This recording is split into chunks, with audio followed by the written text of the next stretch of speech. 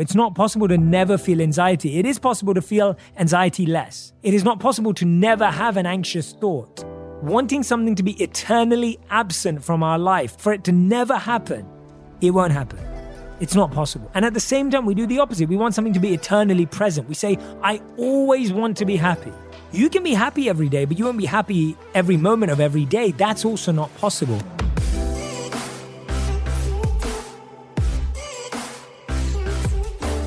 Hey everyone, welcome back to On Purpose, the number one health podcast in the world. Thanks to each and every single one of you. I want to say that I am so deeply grateful for the strength of this incredible community, all the hard work that you're putting in, all the changes you're making in your life. I am amazed that you're staying committed to listening to this podcast, and it means the world to me because it's so important to constantly refuel our minds, to inspire ourselves, to connect with life-changing thought. Because guess what? When we change our thoughts, we start to change how we feel. And so I'm so grateful that you're here again. And today's episode is another solo episode where I'm going to give you some power tips on the 5 stages of managing change that you can't avoid and finding opportunity in adversity. I thought it was really important that we talk about how to manage change right now, because change is something we all experience. Change is something we're all going through right now, and we don't realize that we've never been exposed to the skills or the talents on how to deal with it. Now, Benjamin Franklin said it best. Change is the only constant in life. One's ability to adapt to those changes will determine your success in life. That statement literally encapsulates everything we need to know. Change is always going to be there. And sometimes it's more extreme like it is right now than at other times. But listen to what he says carefully. One's ability to adapt to those changes will determine your success in life. Adapting is everything for us. And it's crazy because learning to deal with change and adapting is probably the most useful skill in the world, considering it that it's so constant. Change is unavoidable. Everyone has to experience it, and it's consistently experienced.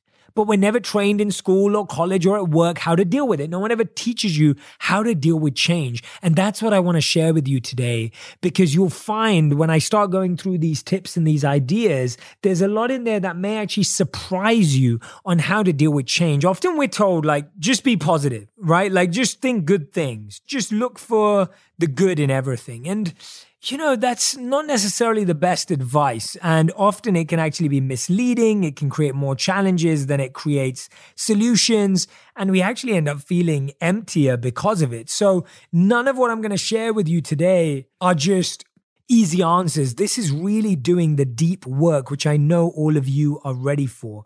Now, here's the thing. Change can often feel like pain. It can feel like grief and loss. Change can feel like pain. Change can feel like a lot more than change, because it often feels like things are changing for the worse, right? We want things to change for the better, but when it feels like things are changing for the worse, that's when we feel pain. Now, Thich Nhat Hanh explained this best. He said that we have this attachment to familiar pain. We keep going back to the same pain, and we want the same pain because it gives certainty in our life. How crazy is that? That we crave certainty so much that we push ourselves towards familiar pain. We'd rather go through pain we're sure of than new pains, which he calls unfamiliar pains. It's crazy that we crave certainty so much that we would rather accept familiar pain than the unfamiliar pain of change. So change feels like unfamiliar pain. It feels like you don't know what to expect. You don't know what's going to happen. And you're like, well, I don't want that. I'd just rather have the pain of sitting in this same place every day and feeling the pain that I'm used to feeling. And it's fascinating, right? When you think about it like that, you're like, what is wrong with me? Like, why would I do that to myself? But that's how badly we want certainty. That's how badly we want things to stay the same. So I was looking at this when I was reflecting on this and thinking about this podcast, and I've been doing so many interviews recently on the Today Show and CNN, and we've done a ton of interviews right now to try and support and help with CNBC, with the We movement. It's been a really powerful time to try and get this message out there.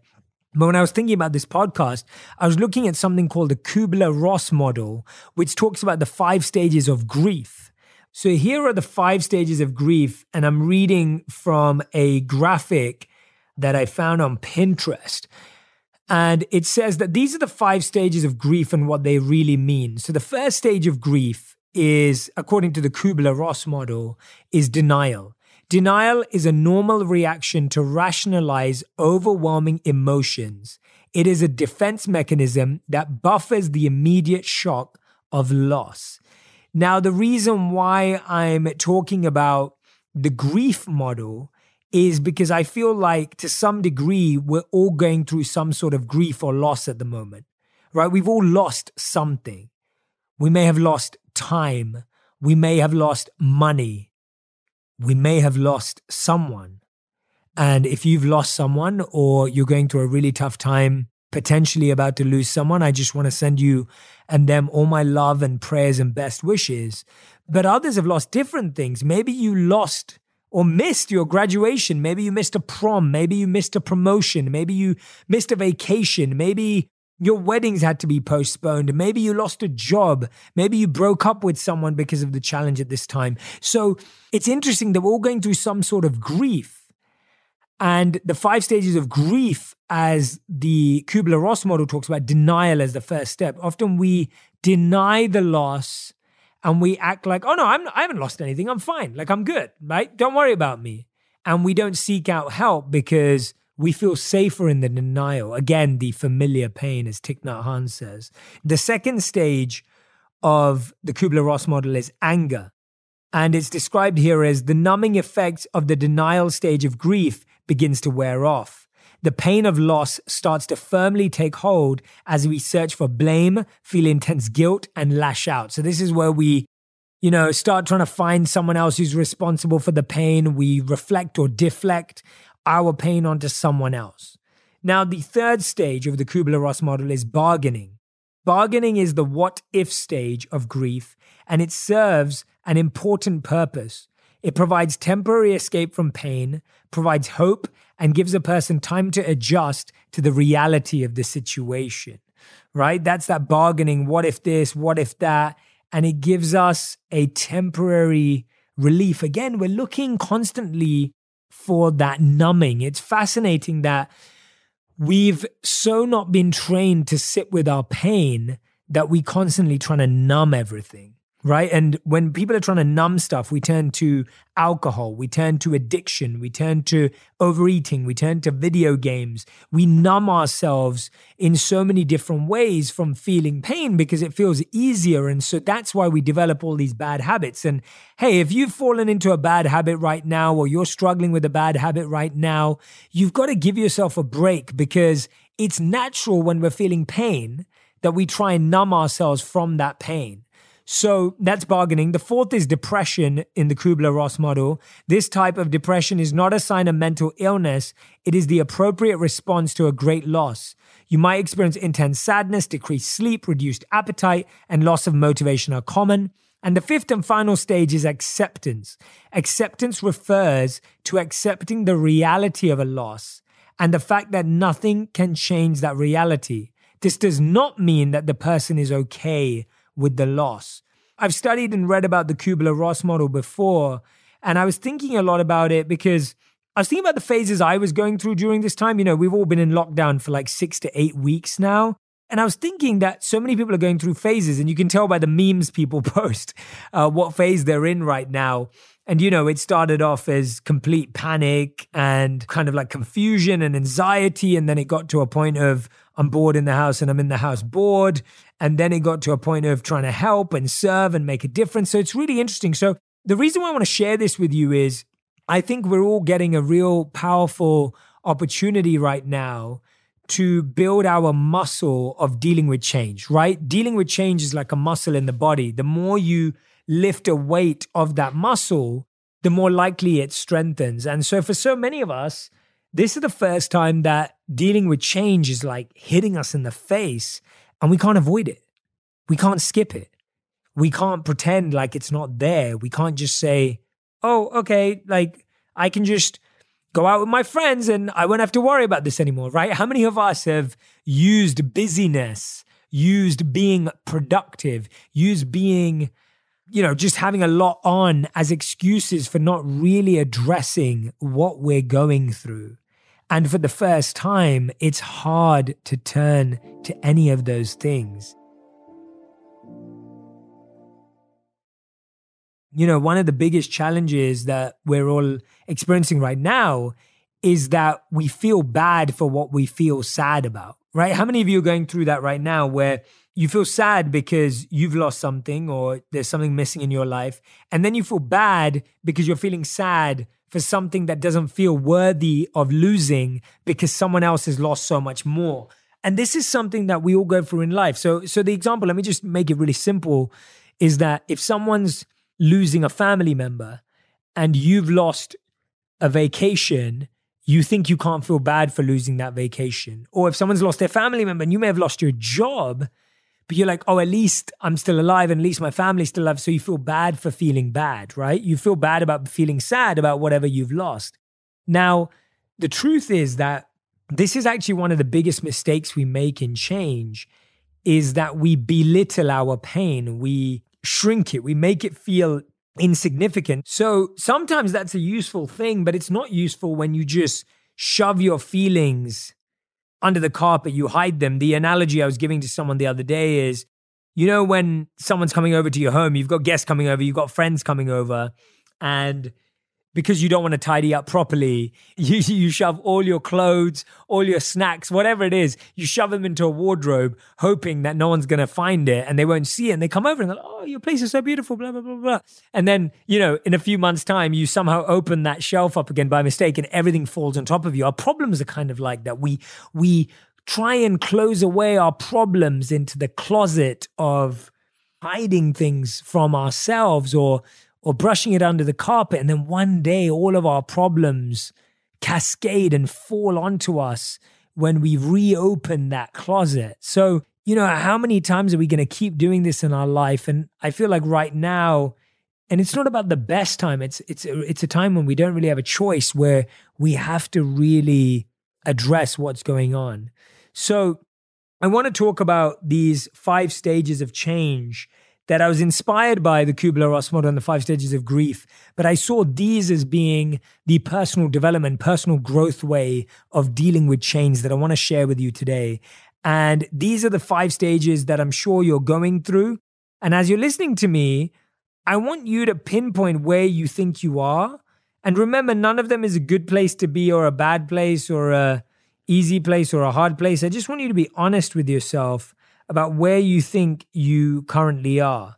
And none of them makes you better or worse, right? Like, I want you to recognize that. Like, none of them makes you better or worse for where you are.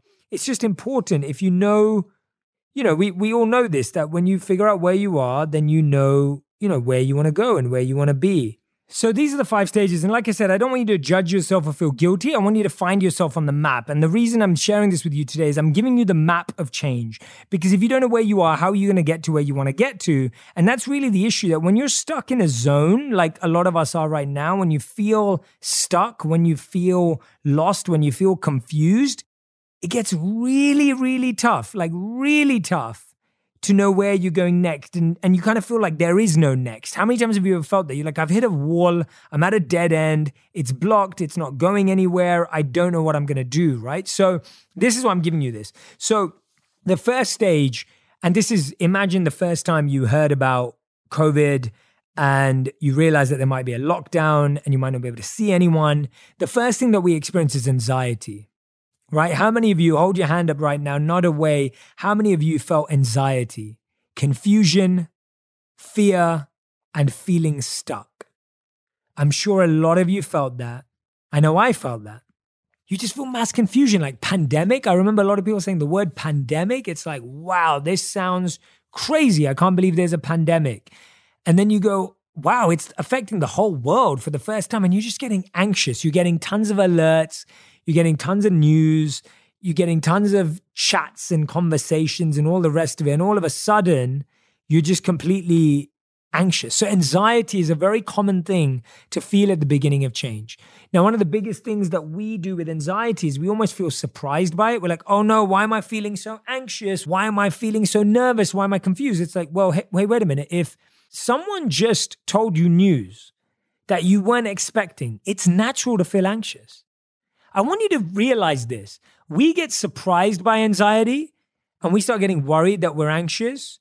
But actually what's happened is that anxiety is something that we should expect, because anytime something new happens, you're naturally going to feel anxious. And anxiety is a natural and normal feeling. It's when we demonize it, we get scared of it. And this was one of the most beautiful teachings I learned as a monk, that monks never demonize or glorify anything. We neutralize it. So when you hear about anxiety, if you demonize anxiety, it's like, oh no, anxiety is the worst thing that could happen to me.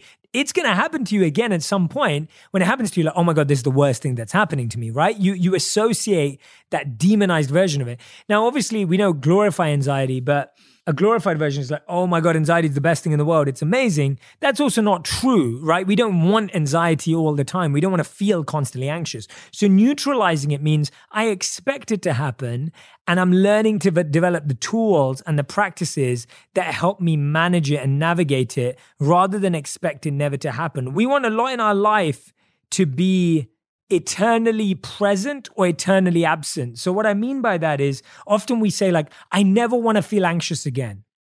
News update. Not possible. Just not possible. It's not possible to never feel anxiety. It is possible to feel anxiety less. It is possible to feel anxiety for less time. It is not possible to never have an anxious thought. Right? So wanting something to be eternally absent from our life, for it to never happen, it won't happen. It's not possible. And at the same time, we do the opposite. We want something to be eternally present. We say, I always want to be happy. I want to be happy every single day.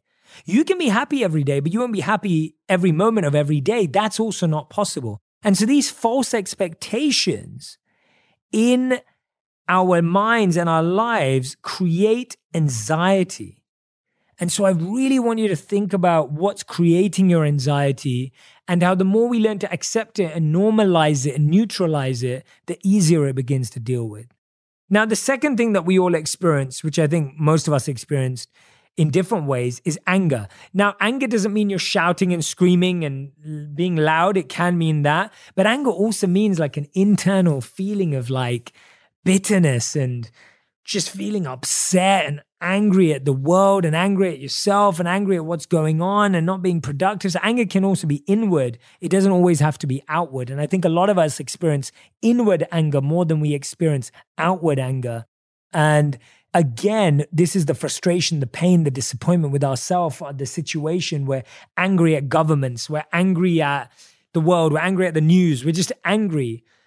And again, this is something that we have to experience. It's something we have to feel. It's not abnormal. What we have to try and do with our emotions is to feel them for less time and give them less energy. But it doesn't mean we don't have to feel them. And so maybe many of you went through anger. Again, figure out where you are on the journey.